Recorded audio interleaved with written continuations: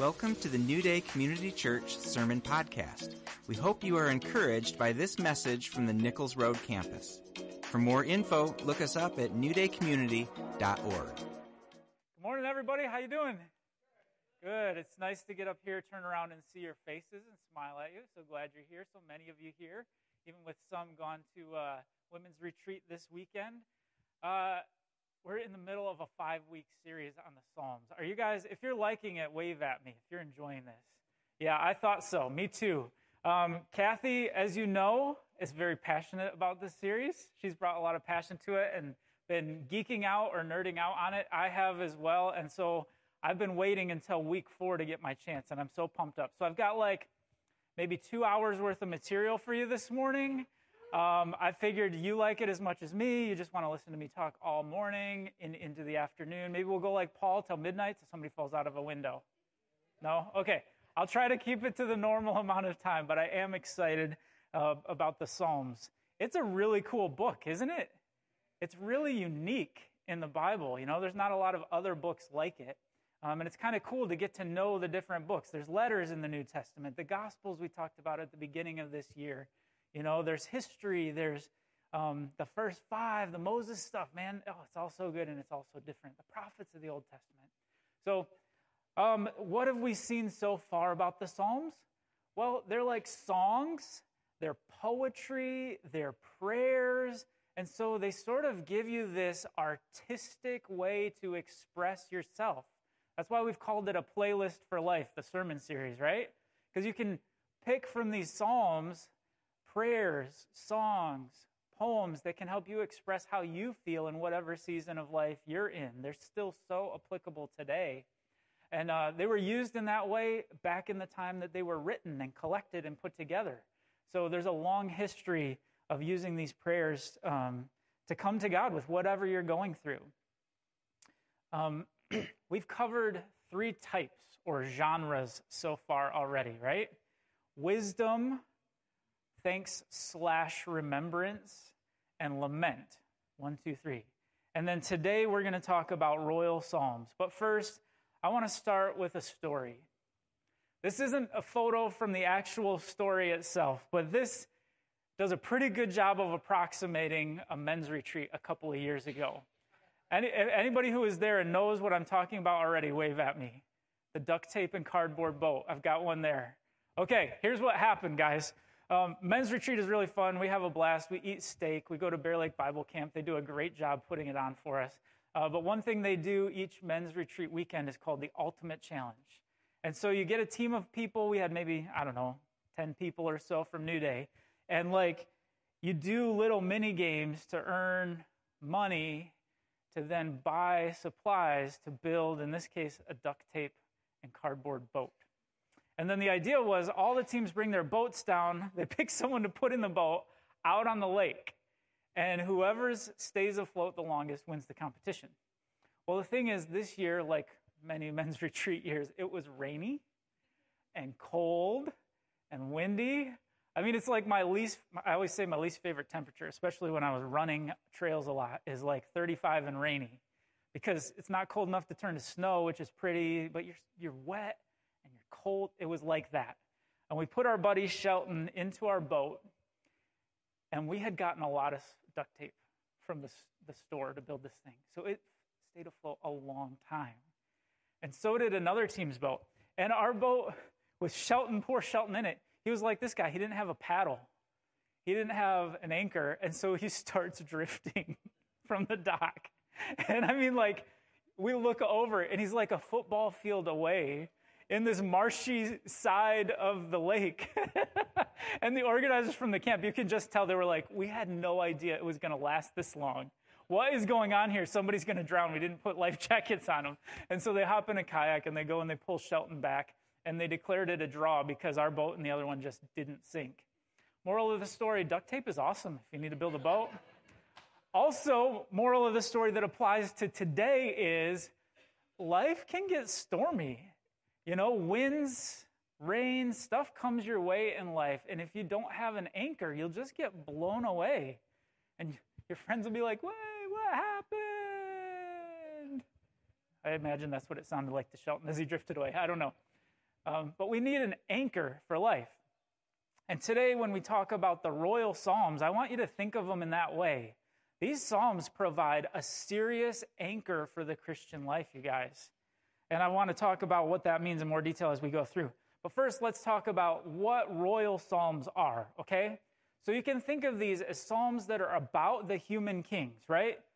Saul was the first king in the Old Testament, then David, then Solomon. Then there's a divided kingdom of Israel in the north and Judah in the south.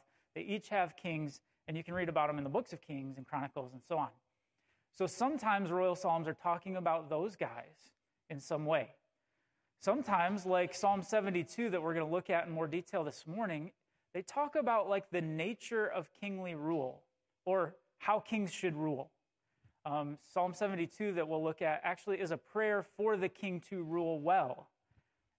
But then, man, this is one of the big anchors here, is that the royal Psalms often talk about the reign of God as king. He's the king of the universe, the cosmic king over it all, right? That is an anchor for life. Okay, we've been showing these cool pictures. This is from my Nerdy Bible app, you guys. It's called Logos. It's super cool, and I sort of stumbled maybe about a month ago onto something called the Psalms Explorer in my app. And when you click on it, you get these bubbles that appear. And it's each circle. Is it hard to see? Can you see it okay? I can see it great.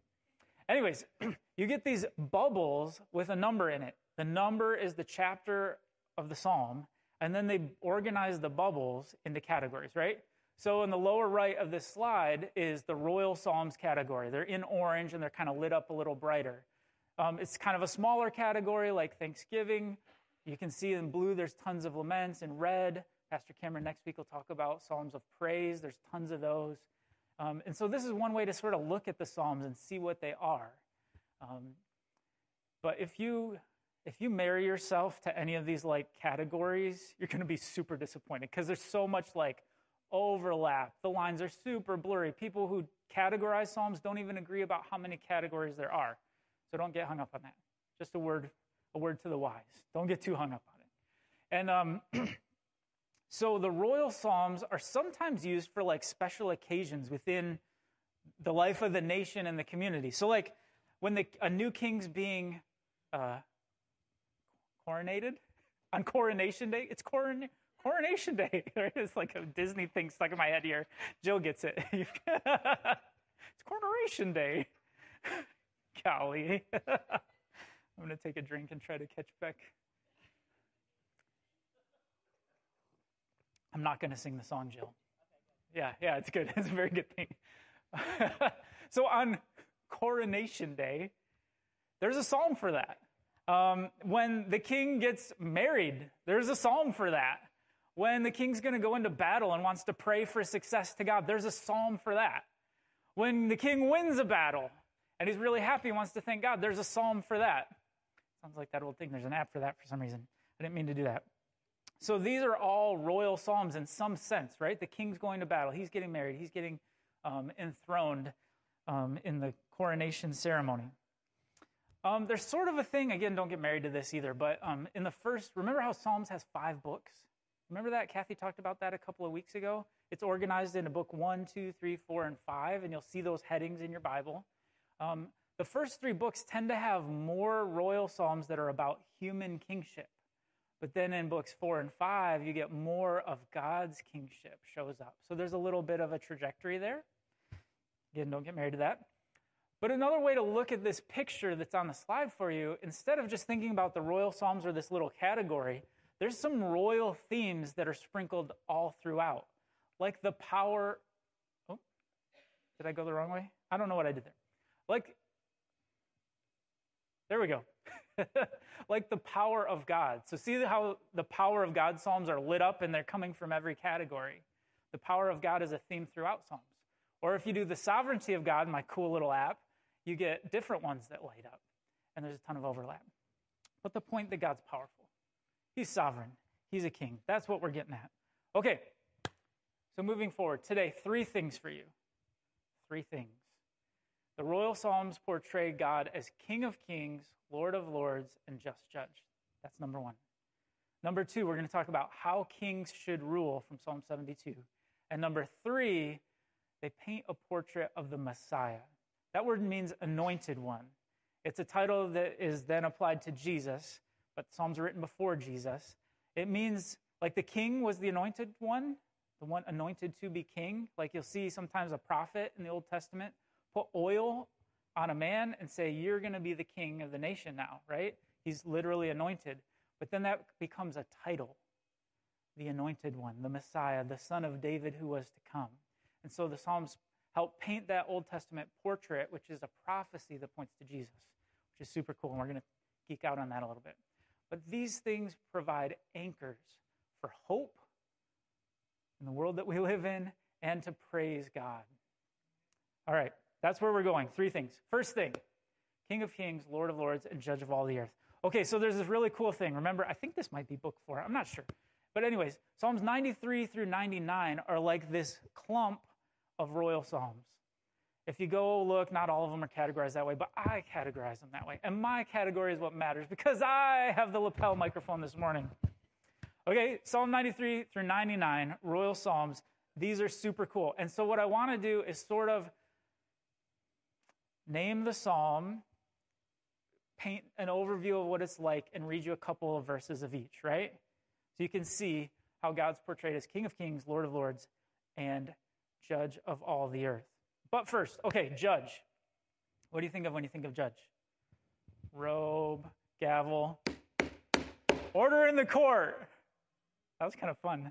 It'd be more fun with a real gavel. Order in the court. Bailiff, restrain this man. That'd be really fun. Nobody's coming at him, don't worry. That's what my mind thinks of when I hear the word judge. I don't know about you.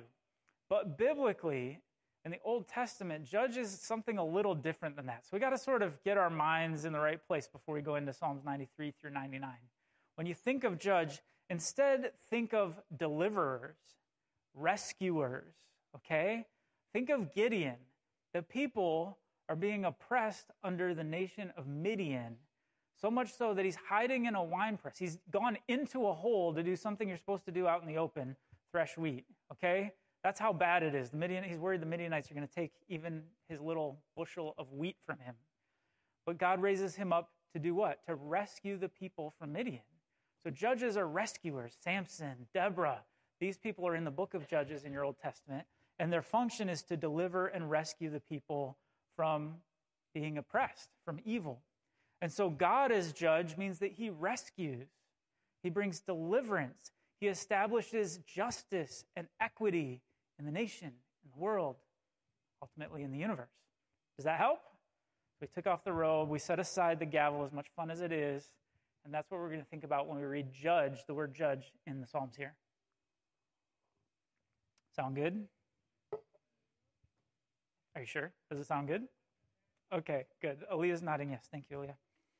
Psalm 93 talks about the Lord is king from the beginning, and his rule stands forever. Here's a little snippet. The Lord reigns. He's robed in majesty.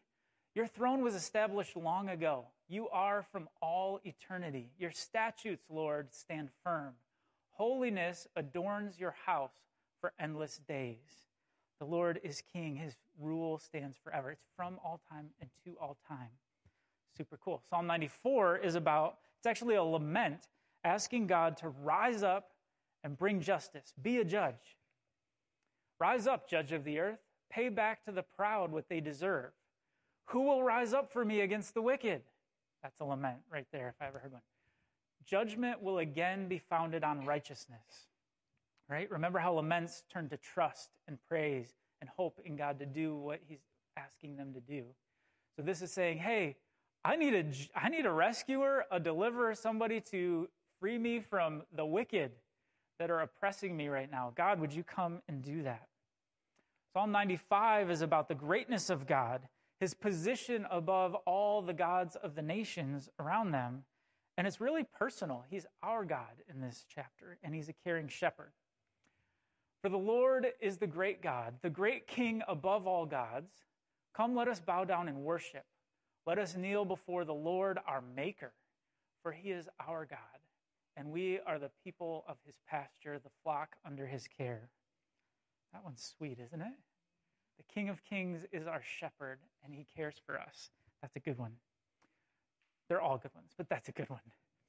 Psalm 96 is about how the Lord is great and praiseworthy. It says to give praise to God along with all creation, and it says he will bring justice to the world. Sounds a little like this. For great is the Lord and most worthy of praise. He's to be feared above all gods. All the gods of the nations are idols. I was just pausing in case anybody thought of the worship song and wanted to sing out. Every other god is an idol. Can I sing? Can I? Okay, we'll keep moving. But the Lord made the heavens. Say among the nations, the Lord reigns. The world is firmly established. It cannot be moved. He will judge the peoples with equity. So good. Psalm 97. Are you enjoying this? These are good, aren't they? They're clumped all together to repeat, right? And so that's why I'm repeating them for you today, to show the emphasis of who God is as king.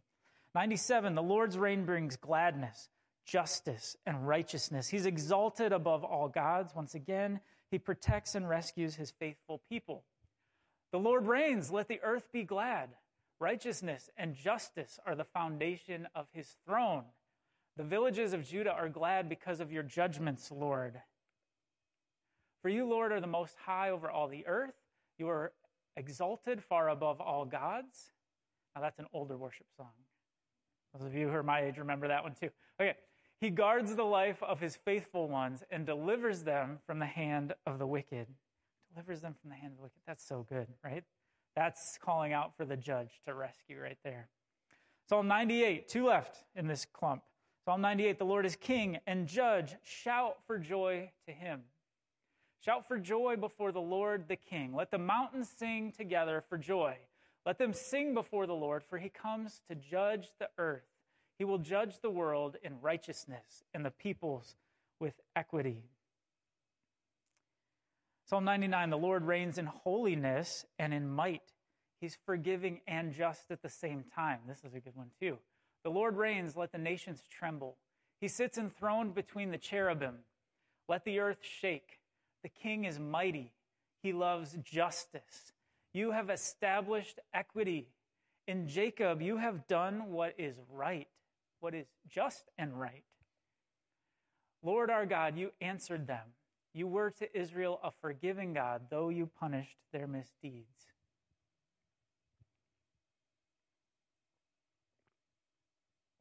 I love that one. This is off notes, so I won't go for too long on it. But man, that's Exodus 34. The God who's gracious and compassionate, but does not let sin go unpunished. God somehow perfectly balances true, good, right justice with compassion and forgiveness. I love what you shared about communion, Adam, and it really hits on this theme, doesn't it? When we come before the Lord, he's perfectly holy and we are not. But he provided a way through Jesus to make us clean, pure, holy, and able to enter his presence, right? And so he doesn't give up justice. He wouldn't be good if he did. That's not a God I want to worship, one who's not just, who lets evil go unpunished. That's horrible. That's evil in itself. But at the same time, he doesn't give us what we deserve, but he provided a way for us to be forgiven. That's so loving and kind. That's the God that we serve. Okay, I think I have a quote for you next. Okay, yeah. God is extolled in the Psalms as the king of the universe. His kingship has been and will be for all time. What an anchor for life, you guys, these Psalms are. The Lord reigns as king over all creation, over all the universe, for all of history. He has both the power and the goodness to judge rightly. We can trust in him as the just one, the judge, the deliverer. So what does this mean for us today? Well, when you're wronged, when evil comes knocking at your door and hurts you, call out to God, the just judge. Ask him to deliver you. He is able to do so, and he will, whether it's soon in our timing or in his perfect timing, or ultimately when Jesus returns. He will bring justice when you're wronged. When you face difficulty, if you're a follower of Jesus, if you're a Christian, you can look to God, the King of the universe, for help. Holy cow, right? Think about that. Sometimes we don't, but it's so true. When you pray, you have a direct line. You can pick up, my cell phone's over there. You can pick up the phone. I almost did it like off of we don't do that anymore. You can pull it out of your pocket. It's like this now. And you have a direct line to heaven, to the King of the universe, to say, God, help me. I'm in trouble. I need you. This isn't fair. I have a lament, but I trust in you, so I'm coming to you in prayer. Isn't that cool? That is an awesome anchor for life. Okay, little side point within this one. I can't help myself but go on little tangents sometimes, okay? Because tangents are mathematical. I was an engineer, right? It's the whole thing. Some psalms celebrate God's kingship by liturgically reenacting his enthronement. What does that mean? Something cool. So remember, psalms are sometimes for occasions, right? So I don't know if this is true or this is sort of like one of those scholarly ideas of how it could have played out, scholarly speculation or whatever. But imagine the people, God's people, the nation of Israel or Judah or whatever, they're coming to Jerusalem once a year, and they're using the Psalms to re-enthrone God as king, right? Let's have a coronation ceremony once a year for God, not because he ever lost his throne, but to remind us that he's king, to worship him as king in a regular frequency, year after year. That's what this is saying. Liturgical means like a ceremony, a religious ceremony, a liturgy, right? Like we had communion today and we do once a month. Imagine once a year using a psalm to do a coronation ceremony for God. That's kind of a cool thing to think about. And it reminds me of 2 weeks ago when Marilee talked to us about the Psalms of remembrance and thanks, right? She stressed, and the Bible stresses, the importance of remembering who God is and what he's done. And so in this context, we want to remember that God is king, right? Put your anchor down. Don't drift away. Remember, God is king of the universe. He's enthroned as king. He's our king, our God, our shepherd, and he's all powerful. And so communion, when Jesus instituted a liturgy called communion, he said, do this in remembrance of me. And so now, in our day and age, once a month for us, we come together as one, and we do a coronation of our king. We put him back on his throne, the cross, and remember what he did for us in dying, being buried, and rising again. We remember that he sits on a throne at the right hand of God right now, that he'll return to judge both the living and the dead, whose kingdom will have no end. I think that's how that Nicene Creed goes at that point. But he'll return, right? And fully establish the kingdom that we hope for. Sin and death will be totally done. Wickedness will be wiped away. All tears and mourning and sadness will go, and the fullness will come. And so month after month, we remember Jesus, King of Kings and Lord of Lords. It's so good to do, and we need that regular remembrance as an anchor for life. Okay, this is all in category 1 still, right? You're like, let's see. Okay, if God is king, this is a really important question. You're probably asking it, and if you're not already, you are at other times in your life. If God is the king, all-powerful and just, why does the world look so evil sometimes? That's a really good question. And a guy who writes books and does a podcast that I like, Skye Jethani, talks about this, and he actually says, yeah, the Psalms wrestle with this very question, right? We lament a world gone wrong. We praise a God who's all-powerful, and we ask him to enter in when we don't see him acting. That's what the Psalms do. And so Skye says, hey, this clump of Psalms that we just looked at this morning, 93 through 99, he says 96 through 99, but I'll say 93 through 99, they're actually composed to offer an answer to this question, right? Yeah, we don't see it right now. It looks like the world around us is unjust, but there is a just judge who will come. He will set it right. And so we wait in hope for the day that he does. We trust that he will.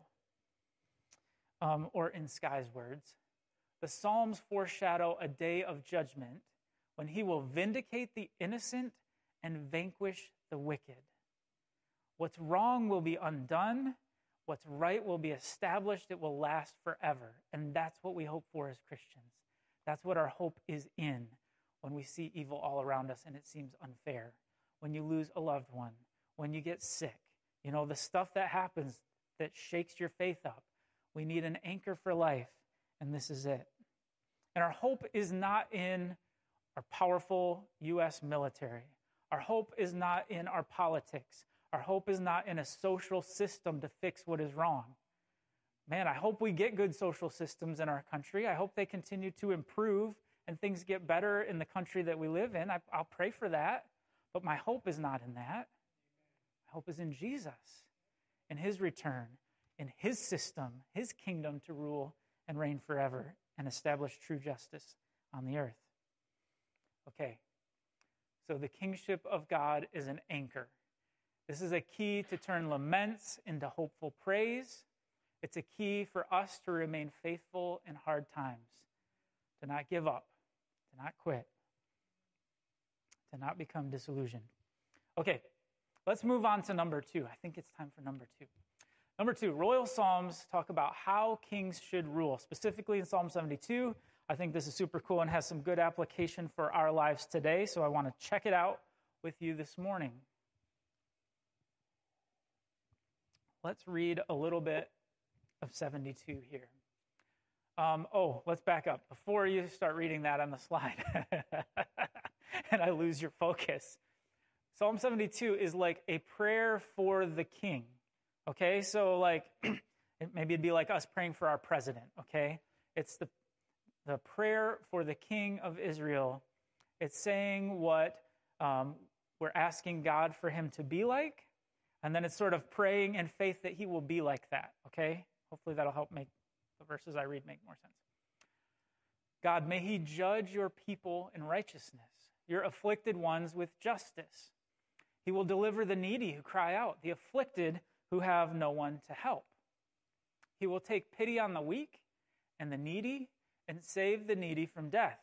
He will rescue them from oppression and violence, for precious is their blood in his sight. Excuse me.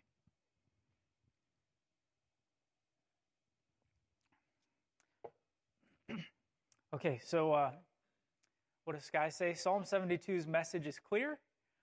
Righteous rulers, like the ones being prayed for in that psalm, are those who wield their power like God does for the benefit of others, right?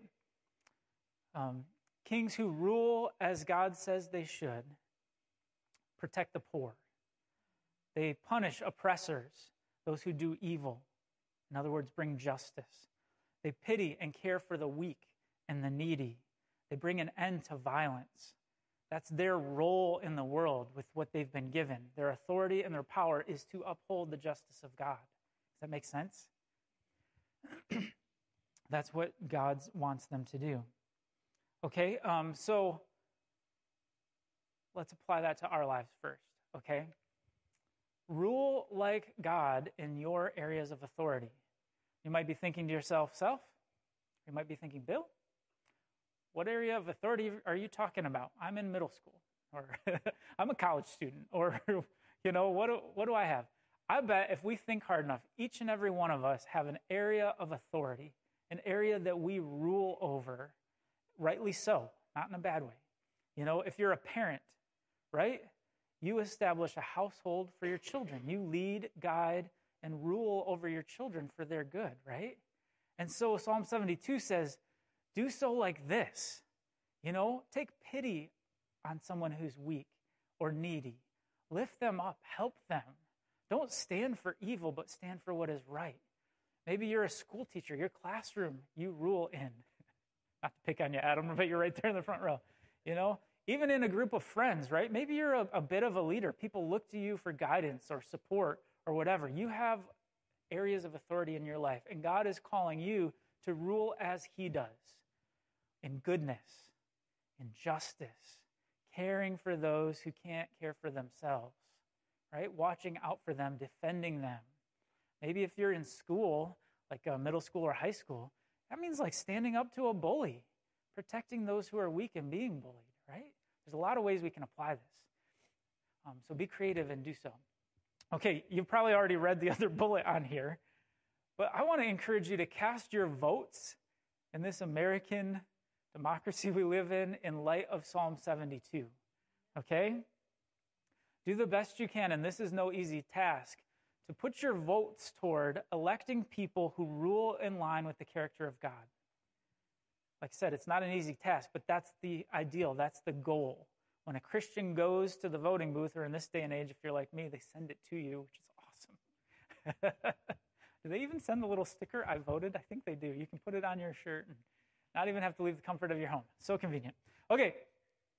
How did we get on that? Jerry? How did we get on that? Okay. Vote with Psalm 72 in mind is my point. When you give political energy and support in our country, which is great to do, bring your Christianity to it. You don't have to put it aside. Separation of church and state doesn't mean you have to stop being a Christian when you get involved in the world you live in. Bring your Christianity to it.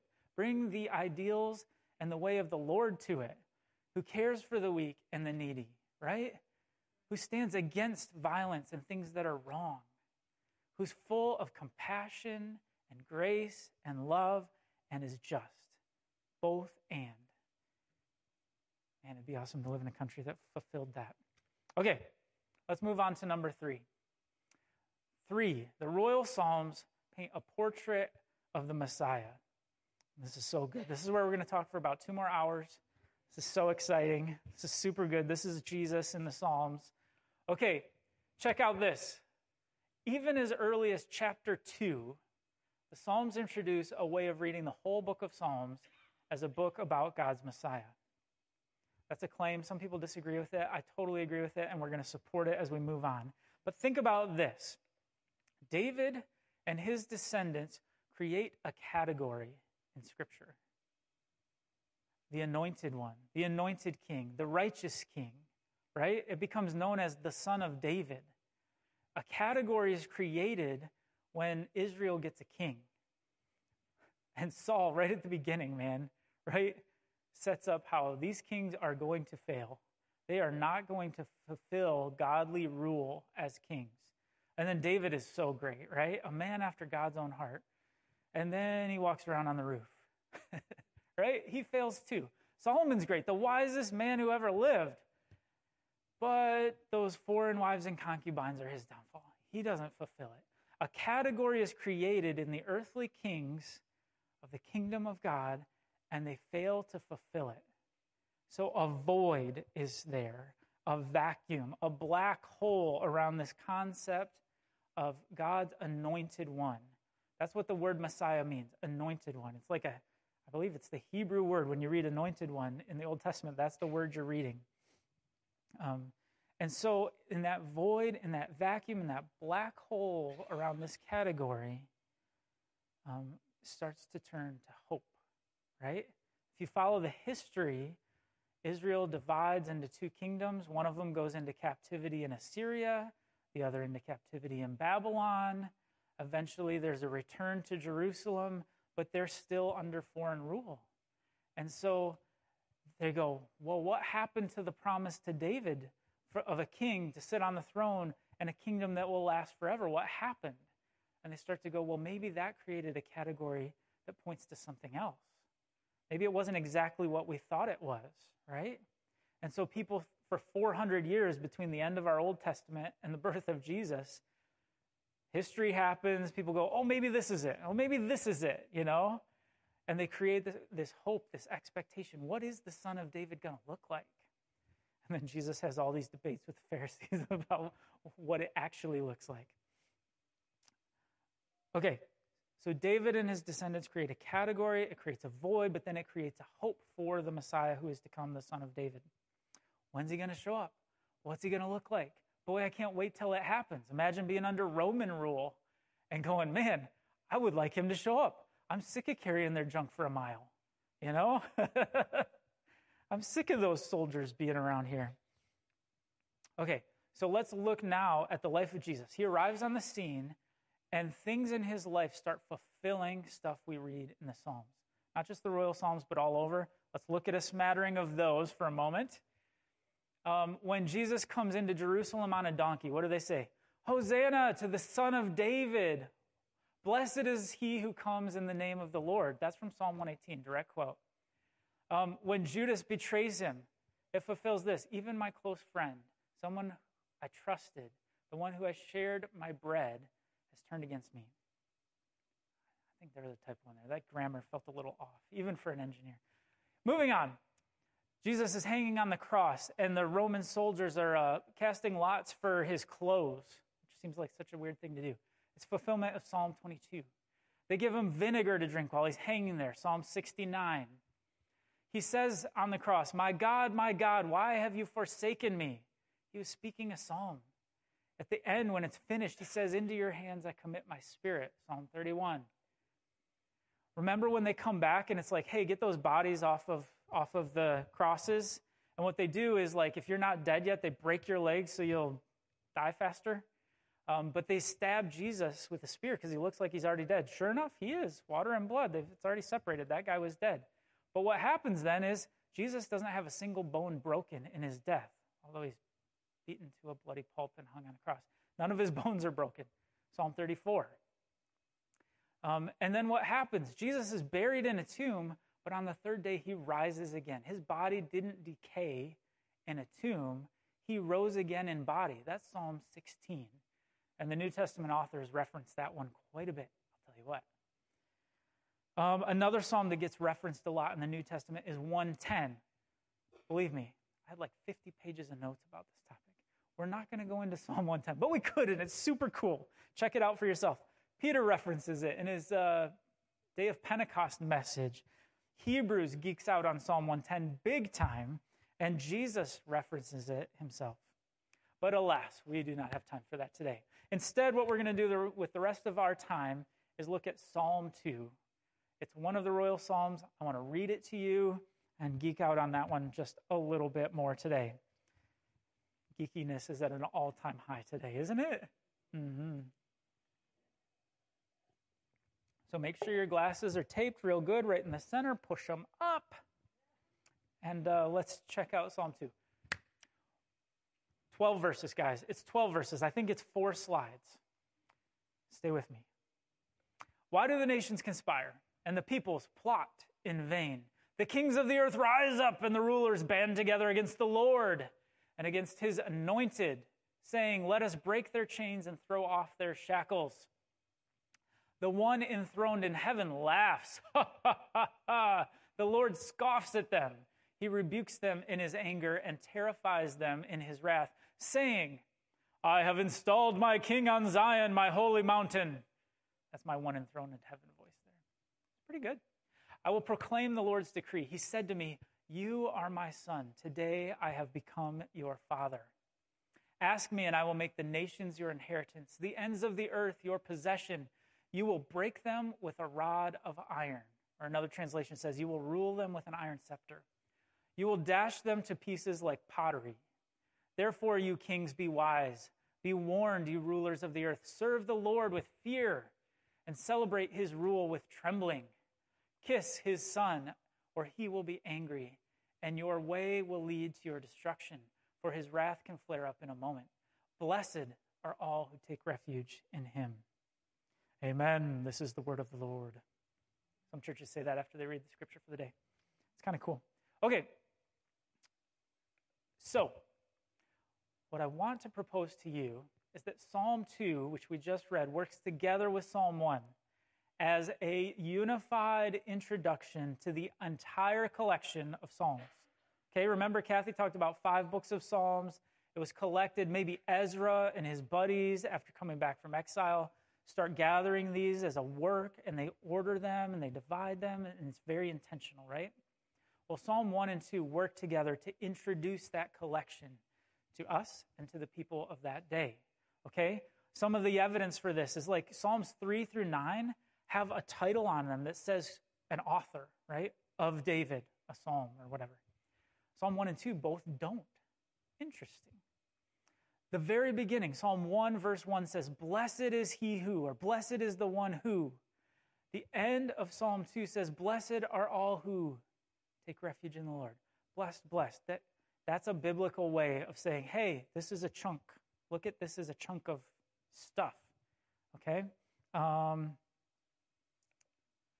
So together they create this integrated introduction to the Psalms, and they create a message that says, those who delight in the Lord will be blessed. Both commoners and kings who delight in the way of the Lord will be blessed. Okay?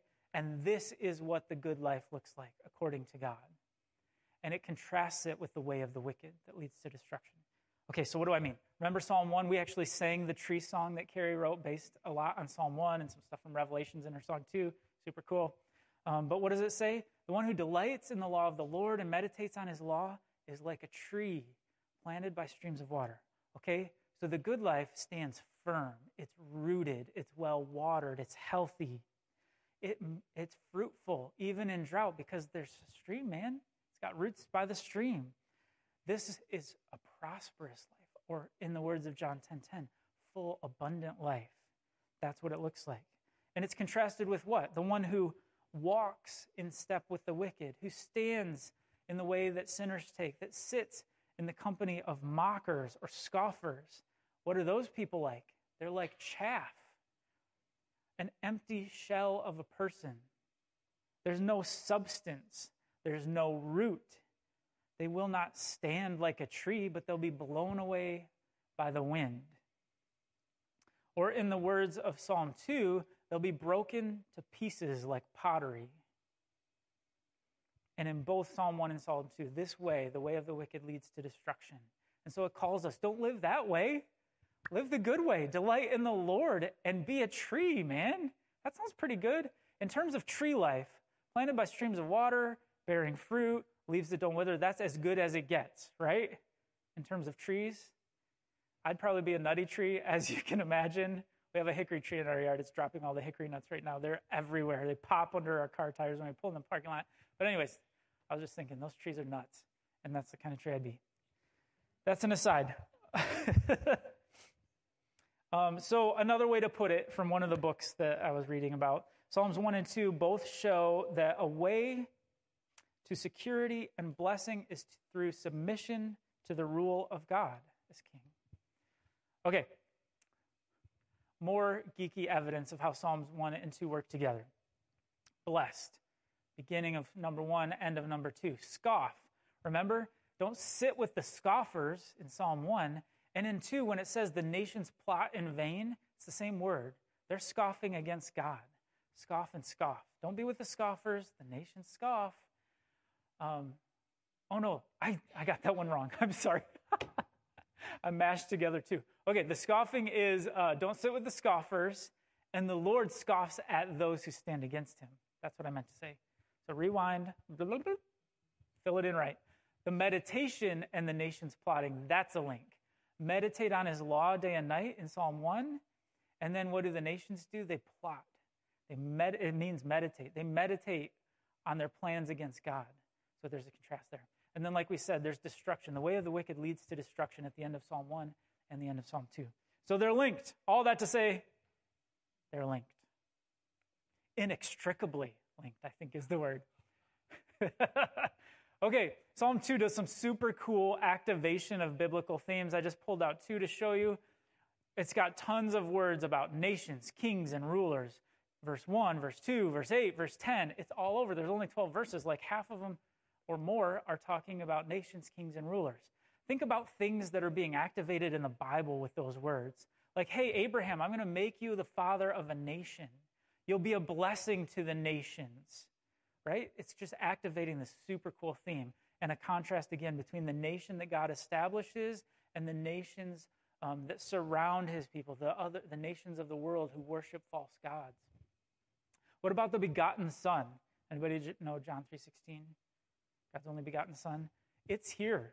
Verse 7 says, you are my son, today I've become your father. But another way to translate that is, today I have begotten you. Super cool, right? And then the nerdery continues. Remember chiasm? It's when things are symmetric and build toward this point in the middle. Well, Psalm 2 does this, but it also does something else because it's layered, and those Hebrew guys like to layer their techniques and things. So what we have is an A-B pattern at the beginning and end of Psalm 2, and then the chiasm going to the middle. So if you sort of like sum up the verses and give them a heading, this is what it looks like here on the slide. In verse 1, the nations rage. Verse 2 and 3, the nations disobey or stand against God. At the end, in verses 10, the nations learn what they should do. And you're kind of like, will they obey? They're encouraged to take refuge in him, to kiss the Son. Will they obey? So it's A-B, beginning and end. And then in the middle, God judges the nations. The Son judges the nations. The king installed on the throne by God. And in the middle is that actual enthronement. God installs his king on Zion, his holy mountain. And the king is the begotten Son. So that's what's in the middle. That's what's being emphasized. Hello, picture of the Messiah, right? Okay, in addition to that center point picture of the Messiah, I want to look at verses 8 and 9 together. Briefly,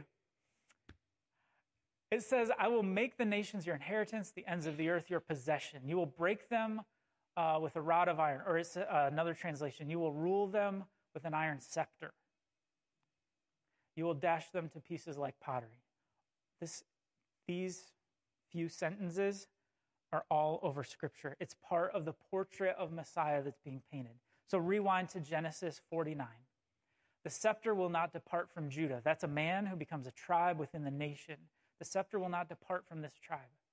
The ruler's staff from between his feet. Oh, maybe it's talking about a person, the Messiah. Until he to whom it belongs shall come, and the obedience of the nations shall be his. Holy cow. We're way back with the sons of Jacob, right? Judah. And this is starting to paint a portrait of the Messiah who is to come before there's even a king. This is before they're even delivered from Egypt. Okay, what about Daniel 2? King Nebuchadnezzar, a foreign king, has a dream. Daniel interprets it for him. First, he has to tell him what the dream is because Nebuchadnezzar is difficult. He's like a king diva or something. But he does. Daniel prays. God tells him what the dream was, gives him the interpretation, and he interprets it. He goes, hey, Nebuchadnezzar, your dream was of kingdoms of gold, silver, bronze, and then iron and clay down there, right? And then a rock not cut by human hands. A rock from heaven comes and smashes the clay and iron kingdom that is in the feet and brings an end to all of these kingdoms, and it becomes a mountain that fills the whole earth and endures forever. Okay, wait. A rock from heaven that breaks to pieces like pottery? The clay? Oh, and then what happens to the pieces? It literally says they become like chaff. Hello, Psalm 1. And the wind blows them away. Hello, Psalm 1. So the dream God gives Nebuchadnezzar, Daniel interprets and records for us, it's exactly what we saw in Psalm 1 and 2. A rock from heaven. And this is one of the verses in Daniel chapter 2. The God of heaven will set up a kingdom that will never be destroyed. It will itself endure forever. Okay, portrait of Messiah, a rock from heaven who will come, break to pieces earthly kingdoms, and establish a kingdom that will last forever. That sounds like the promise to David. Okay, wow, what a portrait being painted. What does Jesus say? Okay, people are rejecting him. Pharisees don't like Jesus a whole lot. And he's like, guys, haven't you ever read the scriptures? They say the stone the builders rejected has become the cornerstone. The Lord has done it, and it's marvelous in our eyes. Haven't you read that? And then Jesus goes on to say, anyone who falls on this stone will be broken to pieces. Anyone on whom it falls will be crushed. Hello, Daniel 2. Hello, Psalm 1 and 2. Jesus is saying, he's saying, I'm that guy, right? You're rejecting me, but that's exactly what was prophesied, that you're going to reject me, but I'm going to crush your religious system. I'm going to crush the nations. I'm going to establish what God really wants, an eternal kingdom. I'm here to do it. I fulfill it. And then the Apostle John in his Revelation sees the fulfillment to come of Jesus' return when he does that. It says, John says, there before me was a white horse whose rider is called Faithful and True. This is Jesus when he returns. With justice, he judges and wages war. And then it literally quotes Psalm 2. He will rule them with an iron scepter. On his robe and on his thigh, he has this name written, King of Kings and Lord of Lords. Did I paint the picture for you this morning that's in Scripture of Messiah, of Jesus, what was promised of him, the hope that he then fulfills, and then how we have a hope for his return when he comes back and brings that final justice, when he brings that fulfillment of the kingdom that we have a taste of and a part of now, but we're still surrounded by evil and wicked ways happening in the world. But in God's compassion, he waits to give people a chance to repent until the time's fulfilled. So Psalms 1 and 2 work together. That's a really long, nerdy way of saying Psalms 1 and 2 work together to introduce the Psalms, and they help paint this portrait of Jesus who is to come. So we're back to being like Shelton in a duct tape boat, afloat through life, guys. But we need an anchor so we don't get blown away to the far side of the lake. And the Royal Psalms are such an awesome anchor for life. God is King of kings, Lord of lords, a just judge, one who delivers, brings justice. We can appeal to him. We can lament to him. He's given us direction for how to rule as kings and queens in the areas where we have authority. And he's made this picture in Scripture that just bright flashing lights that say, Jesus is the promised Messiah. He's coming. He has come. He will come again. These are anchors for hope and praise. Adam, would you come and wrap it up this morning? All right, thank you, Pastor Bill. That was so good. I love just seeing how the Bible is all connected. Sometimes when you are just going through the Bible and just reading parts at a time over the course of a long period of time, we don't see all the connections. So it's so cool to see the repetition and the thought that went into putting it all together. Very good stuff. So I love the imagery in today's sermon, the anchor. In times like we might feel like life is chaotic, we're floating away on that boat. I like the imagery of the tree and the roots that grow deep. Both are different ways of saying that there's a way to find a foundation, right? Whether that be anchor roots when life is crazy. And it seems like everybody I talk to is overwhelmed. Everybody I talk to is stressed out. Everybody I talk to is busy. Individually, we feel like my life is crazy and nobody else understands, but that's actually how everybody feels. So we need this anchor in our life. We need to be trees planted deep. So, Father, God, we just thank you for this word today. Lord, help us to receive this. Lord, I pray right now that we would choose to let you be our anchor to hope. Father, I pray that you would be our anchor to life. Lord, and we would not get carried away with the busyness and the stresses of life, but that we would recognize that you are our anchor. We thank you that we can be a tree, fruitful in every season, fruitful in the craziness. Let our roots grow deep in you, Father. Thank you that you reign. You are in control. We worship you. You are our King. We are so thankful for you. In Jesus' name, amen.